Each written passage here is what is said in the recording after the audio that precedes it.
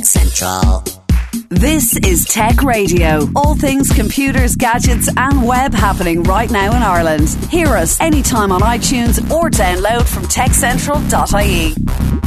Tech Central. How you doing? This is Dusty Rhodes and welcome to our first Tech Radio show of 2016 with all the latest in tech from around Ireland and across the world. However, you got our show today from our website at techcentral.ie, a smartphone podcast app, or listening on DAB digital radio with RT Radio 1 Extra. Thank you for having us part of your week. Joining me as ever is Tech Central editor Niall Kitson, and we're kicking off the year with two big shows. In Las Vegas, we have the latest from the CES Consumer Electronics Show, and here at home, Niall has been spending a day at the Young Scientists exhibition. Niall, are you impressed with our young people and their projects?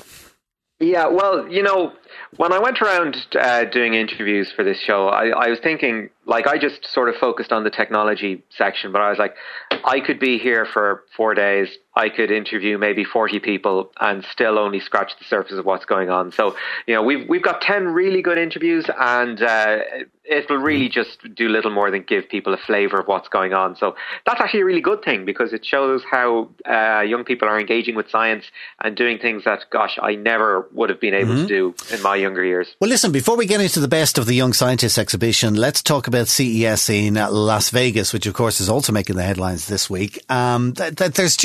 There's too much going on. All right. There's a ridiculous amount. I mean, like Netflix made a big announcement today, which you were hugely impressed with, which was... Netflix is going global, 190 countries. It is now your favorite TV channel that you can only get online. That's one of the things we're not going to talk about. That's how much is going on in CES. All right. That got dropped.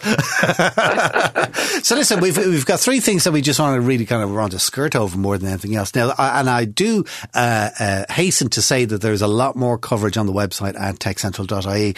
But one of the things I know that doesn't impress you with tech anymore, and kind of doesn't impress me either to a certain extent, is television, because we've had these 4K TVs and ultra high definition and yada yada and all that kind of stuff. And we've always come back to the thing of, like, you know, once they got over the whole LCD flat screen TV thing, they've just made them thinner and thinner and bigger and so what, like, you know, the content still isn't there to watch. Yeah, I think that's pretty much the problem. I mean, we're getting to the stage where LG is releasing TVs that are the width of a couple of credit cards put together.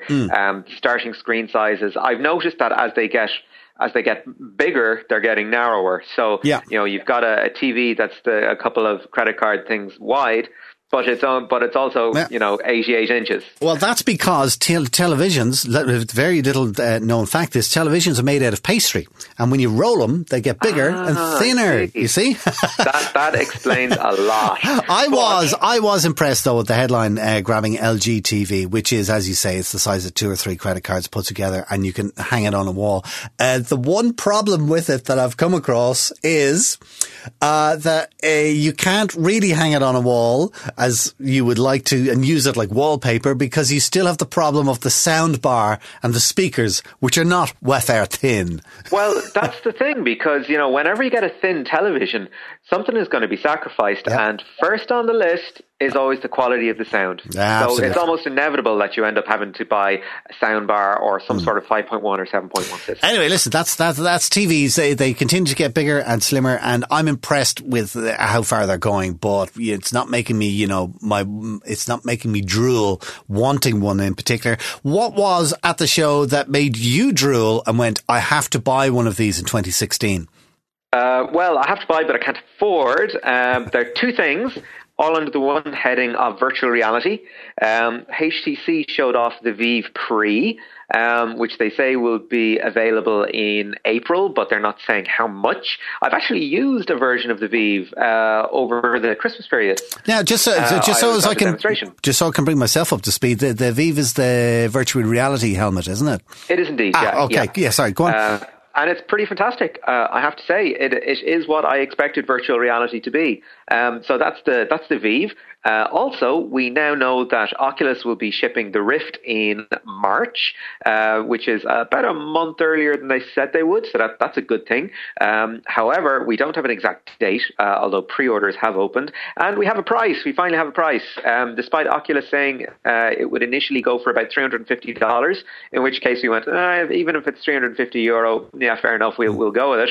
How much would you pay for an Oculus Rift, first generation? If you're bringing, are we talking like 200? No, they're looking for $599. Oh, right, okay, Grant. I was wondering which way you were going with that. No, there's no way I'm shelling out 600 quid. And one of the reasons being was I was very impressed with the Samsung Gear virtual reality helmet, where you use your Note 4, your Note 5. Yeah. And then they brought out a really cheap version of that for 100 quid or something at Christmas. I didn't buy it for two reasons. Number one was that I'd have to upgrade my Note 4 to Note 5 for it to work. And I went, no, I'm not spending 700 quid doing that.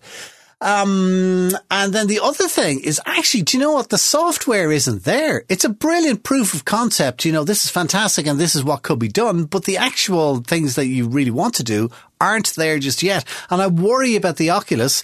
Is the same thing going to happen in that they're going to bring out their first gen helmet and everybody's going to go crazy about it, and there'll be like 3 cool things you can do on it and you're bored with it after a week?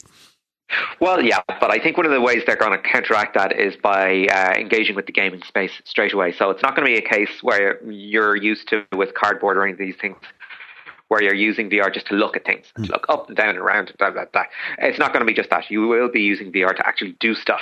And that's where the difference is going to be between the apps that maybe we're used to already and what's going to be available when the headsets come out proper. But let's move on to something else. Yes, indeed. Back to the Future, the movie, when it came, Back to the Future 2 came out, of course, it predicted that in 2016, 2015, whenever it was, we would all have hoverboards. And of course, the world is bending over backwards trying to make real hoverboards at the moment. I thought it was interesting that the exact opposite was announced at CES this week, where Samsung, it wasn't Samsung, it was Technics, announced their brand new 1200 turntable.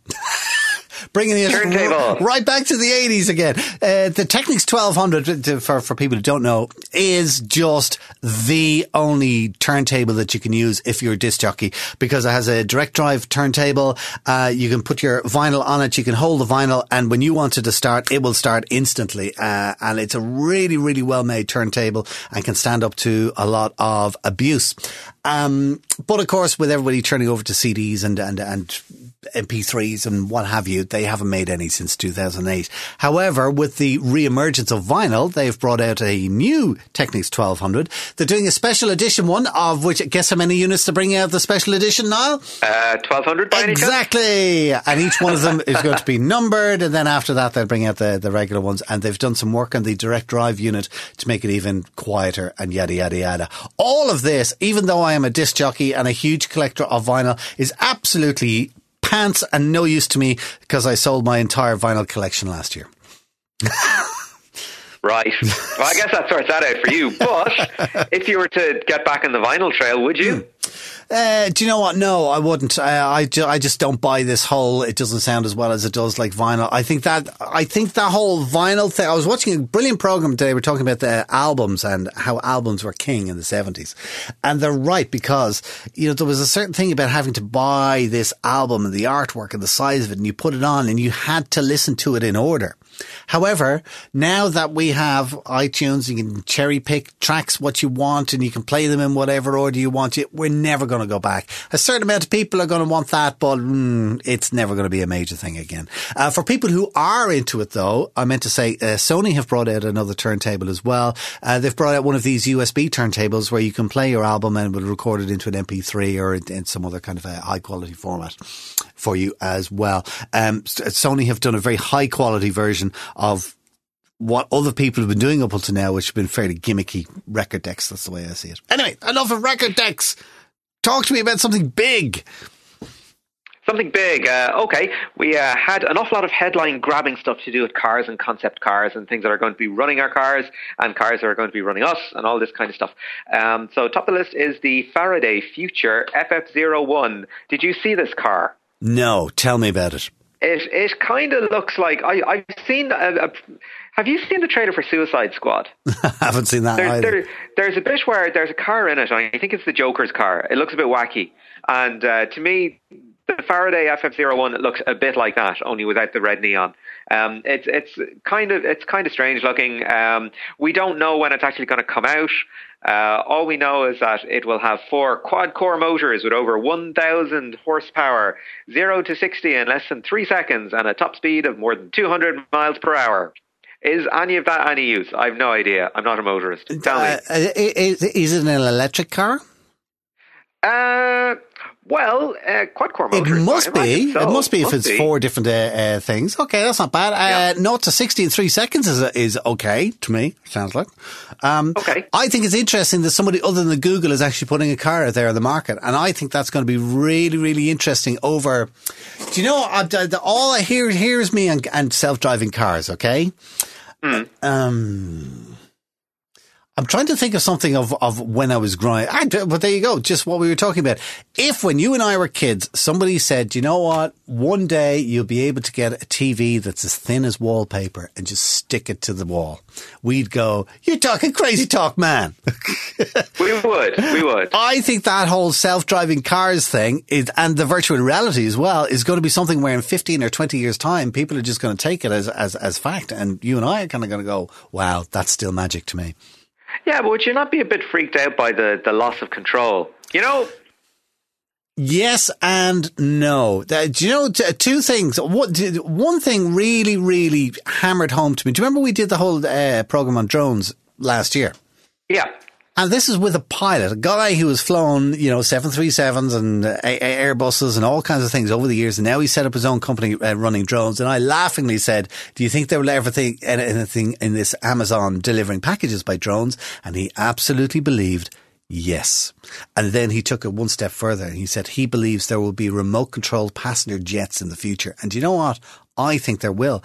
And if there is, well, then why not have self-driving cars? Even if it's something, can you imagine this? Okay. You're driving around in your car, yada, yada. You go wherever you want. But when you get onto the motorway, the M7 or whatever, then your car is taken over by the computer.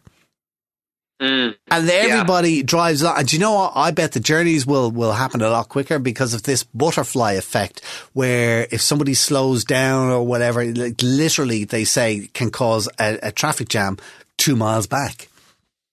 That's a whole other thing. Anyway, the self-driving cars, I think, is definitely one to watch. One last thing from CES that both of us are actually kind of interested in, and it's from Samsung, and it's their concept of the Family Hub. What is the Family Hub?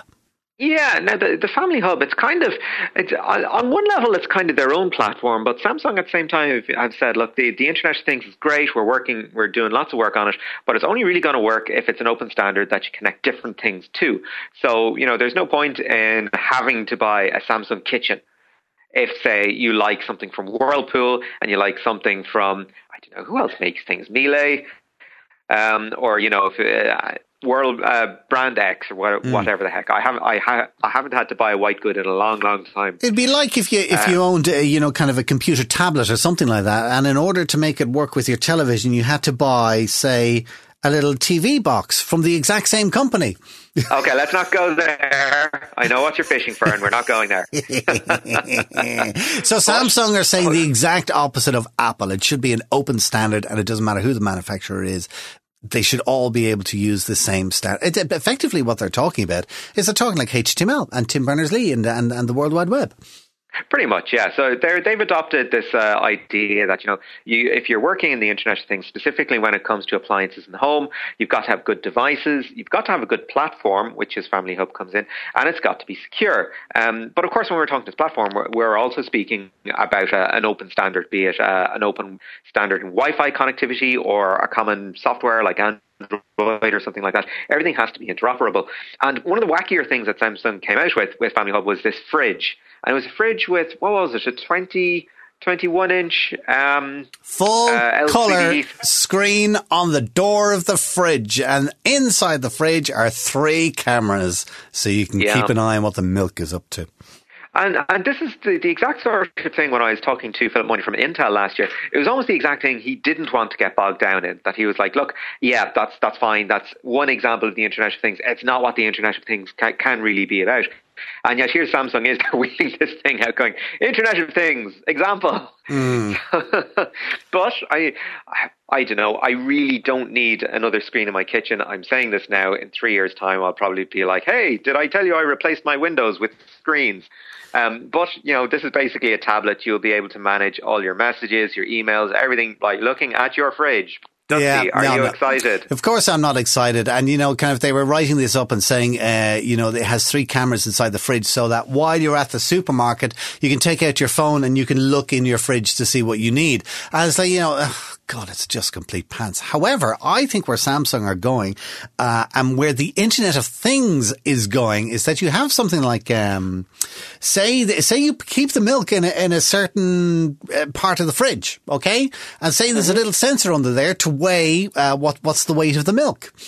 And it could be just something that feeds into a little app on your phone or whatever it happens to be, and it's able to tell from the weight how many litres of milk you have left, be it 0 or be it half a litre or whatever. And that's the kind of thing that might be, you don't need a picture of the darn thing, but it's that kind of thing where your electronics are talking to you and feeding you more information. I suppose maybe another thing possibly is, a lot of these insurance companies, I don't like them, but, the insurance companies have got smartphone apps now that you are supposed to turn on every time you go driving.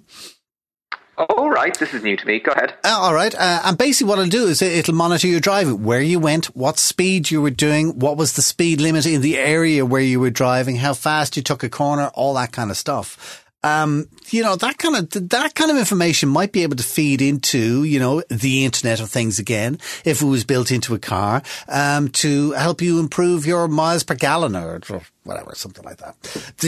We're getting into concept talk, which we shouldn't really. We should be just talking about the fab new gadgets at CES. Like, let me wrap up with the Fitbit, who came out with a colour version that is kind of a little bit like an Apple Watch. And as soon as they announced it, shares in Fitbit dived. Because I'm quite sure all the investors are going, no, not the Apple Watch. You see, I know I got a thing in there for Apple. Listen, I think we can draw a line under CES. It's been another kind of interesting show, but nothing really that made us kind of go, wow, did it? Do you know what? I think for that kind of thing, we almost have to go to Kickstarter. Yes, actually, you're right. And I think the one that I look forward to, for one of the first shows of the year that I really look forward to, is the Mobile World Conference, which of course is in Barcelona, next month, 20th, 22nd, somewhere around there anyway. So anyways, let's get into the Young Scientists exhibition, which of course is happening in the RDS in Dublin all this week. And as we said earlier, Niall was there for an entire day and talked to somewhere between 40 and 50 people. And we've got the best of those interviews for you right now. I've come out to the RDS today to have a look at the entrance of the 52nd BT Young Scientists and Technology exhibition. Right now we've got 550 finalist projects competing out over 4 categories of technology, chemical, physical and mathematical sciences, social and behavioural sciences, and biological and ecological sciences. And of course, it's that category of technology that I'm going to be going around today, interviewing some of the entrants and getting a feel for what sort of ideas are going to be shaping our lives in the future. First off today, I'm talking to Eve McGlinchey from St. Leo's College in Carlow, and her project is called Voice-Controlled Home Automation with Raspberry Pi Technology. So Eve, explain to us a little bit about what your project is about. So my project consists of 3 Raspberry Pis, 2 of which are networked together, and the other one which is on the same local area network, which is the Wi-Fi. So the control Raspberry Pi regulates 4 Pi mode sockets, which are sockets that are programmed to receive radio signals. And the 4 sockets, they're completely customizable, but today I have in them a light, an electromagnetic lock, and a fan. And there's meant to be a radio, but I don't have the radio today. And then the control Pi is networked to another Raspberry Pi who can send any song from 1 to 15, so song 1 to song 15, to a certain radio frequency that can be heard on a radio station. And then the third Raspberry Pi is the camera Pi. So with the door locking mechanism and the camera together, it's kind of a security system. So with the camera, you can see who's at the door and let them in. So this is sort of a combination home automation, but also a security system as well. Yes, it is. And also the radio is kind of just a bit of fun that you can use. And how long did the project take you to put together? I've been working on this project since November of 2014, and I entered into another competition called SciFest, which is a smaller version of this, and I went on to the national finals of that, but I didn't win the overall prize, so then I came here. Thank you, Eve. Thank you very much. Okay, I'm now here looking at a project that looks to make coding easier for kids. So to explain it all, I'm here with Jordan Casey from Waterford. I'm looking at something that looks vaguely like Super Mario Brothers from maybe the mid-90s. So tell us a little bit about the game and how it works. Okay, so Kids Code is pretty much an online virtual world for kids that combines a fun multiplayer experience with a visual programming language with the aims to introduce kids to the fundamentals of programming, introduce them to collaborative skills by working with their friends and talking to their friends, and introduce them to creative skills by showing them the power of programming and how creative you can be with it. So as a gamer, when you were pushing this project together, were you thinking, you know what, Call of Duty is fantastic because of multiplayer, this really should be transferred? Yeah, definitely. Like, what I wanted to do with this was show people that maybe don't play a lot of sports the power of collaboration. So like, maybe if you don't do a sport, that skill, which is really important for any kind of career in the future, is very hard to get. So that's one of the main reasons why I wanted to add a collaborative aspect, and also because there was nothing like this out in the market. Jordan, this actually isn't your first project to get some degree of national and I guess international recognition as well. So tell us about your work to date. Okay, so yeah, I've done a couple of projects over the last couple of years. One of my most successful ones was called Teachware, which was an online management system for primary school teachers to use and manage all their students in the cloud. So I entered it into the BT Young Sciences in 2014, and I came first in the junior technology category. Since then, it went on to be a real success. We had 10,000 active users all over the world. So that's probably one thing that I'm very proud of. And you've also got some corporate support for Kids Code as well. Tell us about that. Yeah, so we have a lot of partners and supporters that are getting involved with Kids Code. I won the Accenture Innovation Award at Web Summit, so they awarded us €5,000 to work on the project. We're also working with the Real Madrid Foundation to transfer our technology with Kids Code and teach it to poor people that Real Madrid Foundation work with. We're also working with Gear Studio, who make the game Flappy Bird. They've licensed all their games to us so kids can make their own Flappy Bird in Kids Code. And also a number of different organisations such as the Department of Education, Smart Futures and Mind Candy. So, if you were to be pulled in two directions at the same time, which would you prefer, coding or entrepreneurialism? It depends really. Like, I really like both of them, and I really like the way I can mix them both together. But I really do like being like the entrepreneur aspect. I like working in business. I like sales. I like marketing. But I love coding as well. Like, and I wouldn't probably be the same for me if I hadn't combined them both. I think the tech sector is kind of unusual in that the practical skills and the business skills, they really do grow up together. Yeah, exactly. Like just a startup atmosphere is just something that's really attractive to me, and the fact that you can make your own thing and sell it like yourself without any like sort of really help is just something that's really attractive. You can be really independent, and that's what I like about it.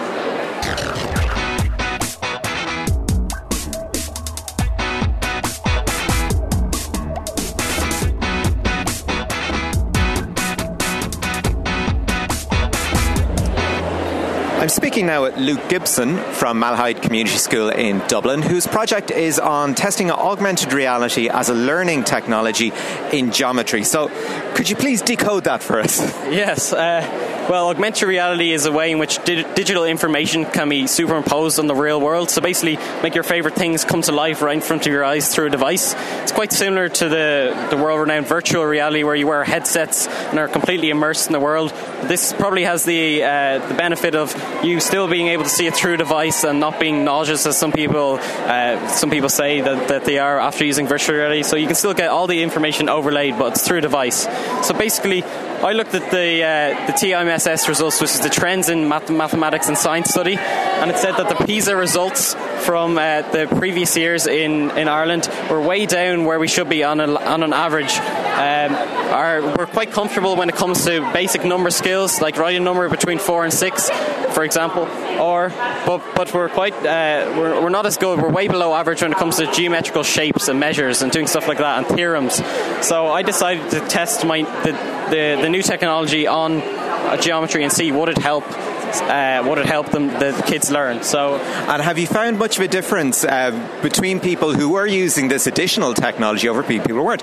Because you might say that you're just adding something extra for people to learn how to use. So I taught one group of 6th class students with the augmented reality technology and one without. I gave them the exact same test afterwards, and when it came to recalling visual information like drawing the net of a cone, drawing the net of a cylinder, they scored over 20% better than the class who didn't use the AR technology. So there's a significant difference there for sure. And is this technology especially expensive to develop or to roll out? At the moment, it is. The Oculus Rift uses some of this technology. It's coming out in the next year. That's quite expensive, but I'm sure as time goes on, it'll be less expensive, more profitable. You can buy Google Cardboard, which uses this, which is very cheap. You can buy some of the Daiquiri headsets, quite cheap as well. So it's not too expensive, and obviously you can download some of the millions of augmented reality apps, which makes your favorite things come to life right in front of you. This is Tech Central, your weekly tech podcast from Ireland's techcentral.ie. Now I'm looking at a project that I guess you could say it's in the area of wearable technology. So to explain it all, I'm speaking with Emily Duffy from Desmond College in Limerick.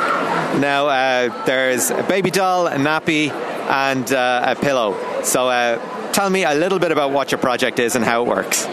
My project is a nappy, and it is an early health indicator for infants, which will detect the early symptoms of child illness before you can see the physical symptoms.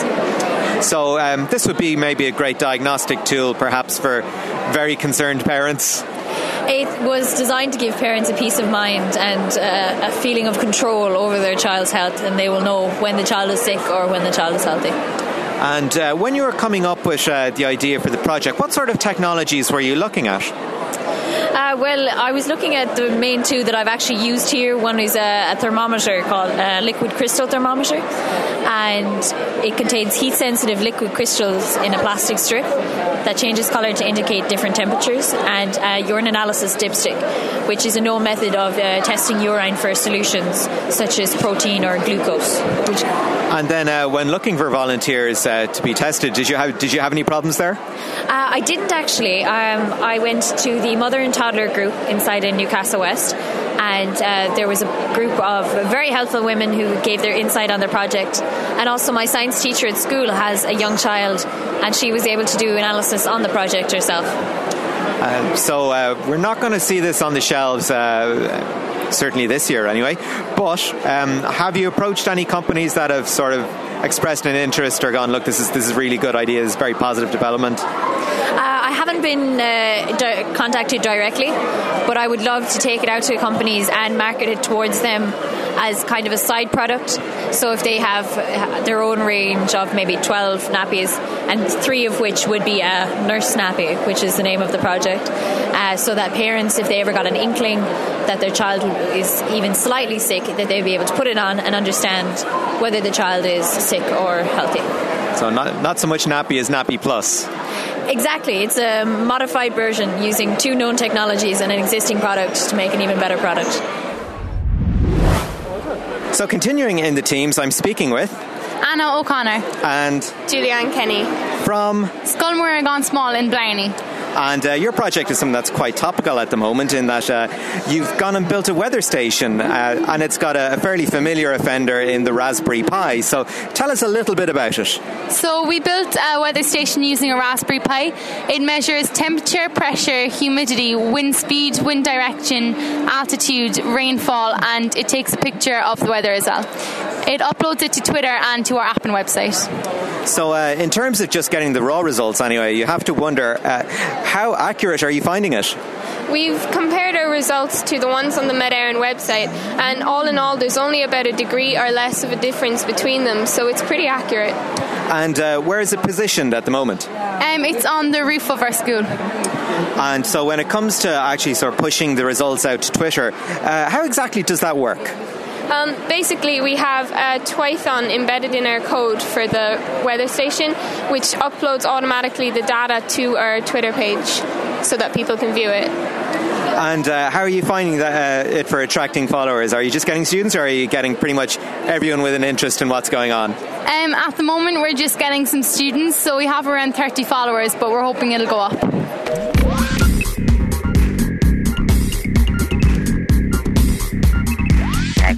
I am now speaking with Sophie Bridgman from Desmond College, Newcastle, West Limerick. And your project is called the Tremor Controlling Glove. So I'm looking at a prosthesis here and a very, I wouldn't call it elaborate, but a very secure looking appendage on it. So tell us a little bit about the project. So it actually covers your up until your second knuckle on your fingers. So you still have, you can still have the full movement in your 5 fingers. So you can pick up a cup of tea or anything like that, and it steadies your hand so that the tremor is then controlled and minimised. So just looking at it, it runs probably about 3/4 of the way up your forearm. So when you're putting the project together, at which stage did you go, actually it has to be this size and not, say, all the way up to the elbow? Well, at the very start, we actually sat down with my art teacher. So he was like the whole reason why we're here, really. He's very good help. So we just made loads of prototypes out of cardboard, and we kind of went to my a person that we were testing the gloves on, and we just put them on her hand, and and this was the best solution, really. And then in terms of materials, what did you choose? Well, we started off choosing nylon plastic, but as you can see when you see it there, it didn't really work out for us. We didn't have the equipment in our school to make it properly, so we ended up using aluminium. So we had to hammer it into place, which took nearly hours to make, but that's... And in terms then of comfort for the user, did you find people were able to stick it for long periods of time, or were people like, okay, I've done it for 10 minutes, that's enough? So when we were actually testing it for the second time, we had a prototype made that was the real thing. So we went over to the same person and we gave it to her, put it on her, and she said it was very uncomfortable. And we had the padding over there, as you can see it, and we asked her, if we put this in, do you mind if we try it on you again? So we put it in and we asked her, can we put it on you? And she put it on. She said it was very comfortable, and if it was a product, that she would buy it. So there's quite a bit of trial and error involved. So at which stage, at any point were you like, oh, this is just a really bad idea, it's not going to work for us, or were you just happy that this is just part of the process and we will get it right? There was no actual stage where we said it's not going to work. We just kept going. Even if there was bumps in the road, we had to go through it. We were going to come up anyway. We can't come up with no product. So you mentioned the role of your teacher sort of earlier on. I mean, is the role of the teacher, can it be understated, or do you really need a good guide? I think you really need a good guide. I wouldn't be here without my teachers. They are very supportive, and even in Desmond College, I think we have the best science department in the whole of Limerick and Ireland.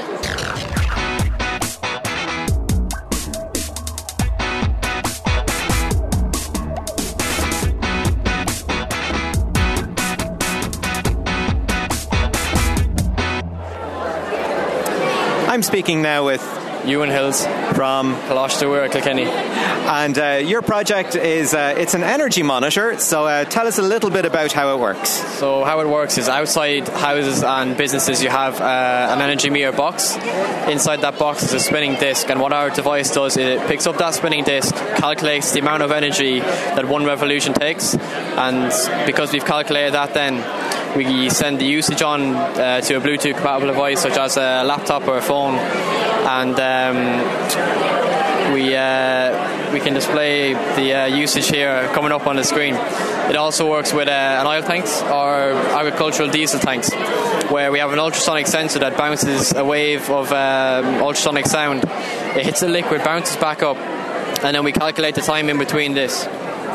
If the level drops too quickly, we then send a message to a phone or a laptop telling you that you either have a leak from your oil tank or that your oil is being robbed. And if the level drops slowly, as it would normally, we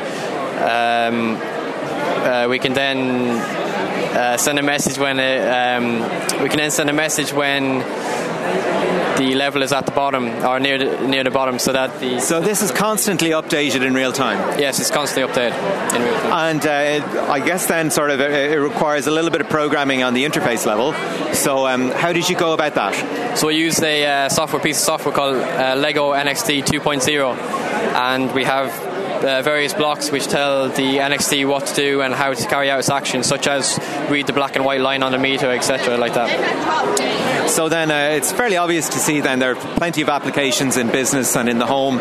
So how did you go about testing it yourselves? So we tested it on Andrew's farm, a member of the group, and we tested it for 2 hours, and it was within 0.5% of the actual reading. And since then we've recalibrated the sensors, so if we were to test it again, it would be 100% accurate. And will you see it being used in your own home maybe? Yeah, as well, because in the future we're going to update the sensor on it so they can pick up water meters and gas meters, and water is such a controversial topic at the moment that if you can measure the amount of water as well as leakages, that'd be a big help to businesses or households. And that was Niall Kitson talking to some of the best people at the Young Scientists exhibition in the RDS this week. That's it for our show this week. Do remember to keep in touch with Irish Tech News with hourly updates, daily newsletters and much, much more from techcentral.ie, as well as our weekly tech radio show here online and every Friday at 6pm on DAB Digital Radio with RTE Radio 1 Extra. Until next time, from myself, Dusty, and from now to Tech Central HQ, thanks for listening. Take care. Get Tech Radio. Subscribe for free with iTunes or download on demand at techcentral.ie. Tech Radio is produced by digitalaudioproductions.com. Tech Central.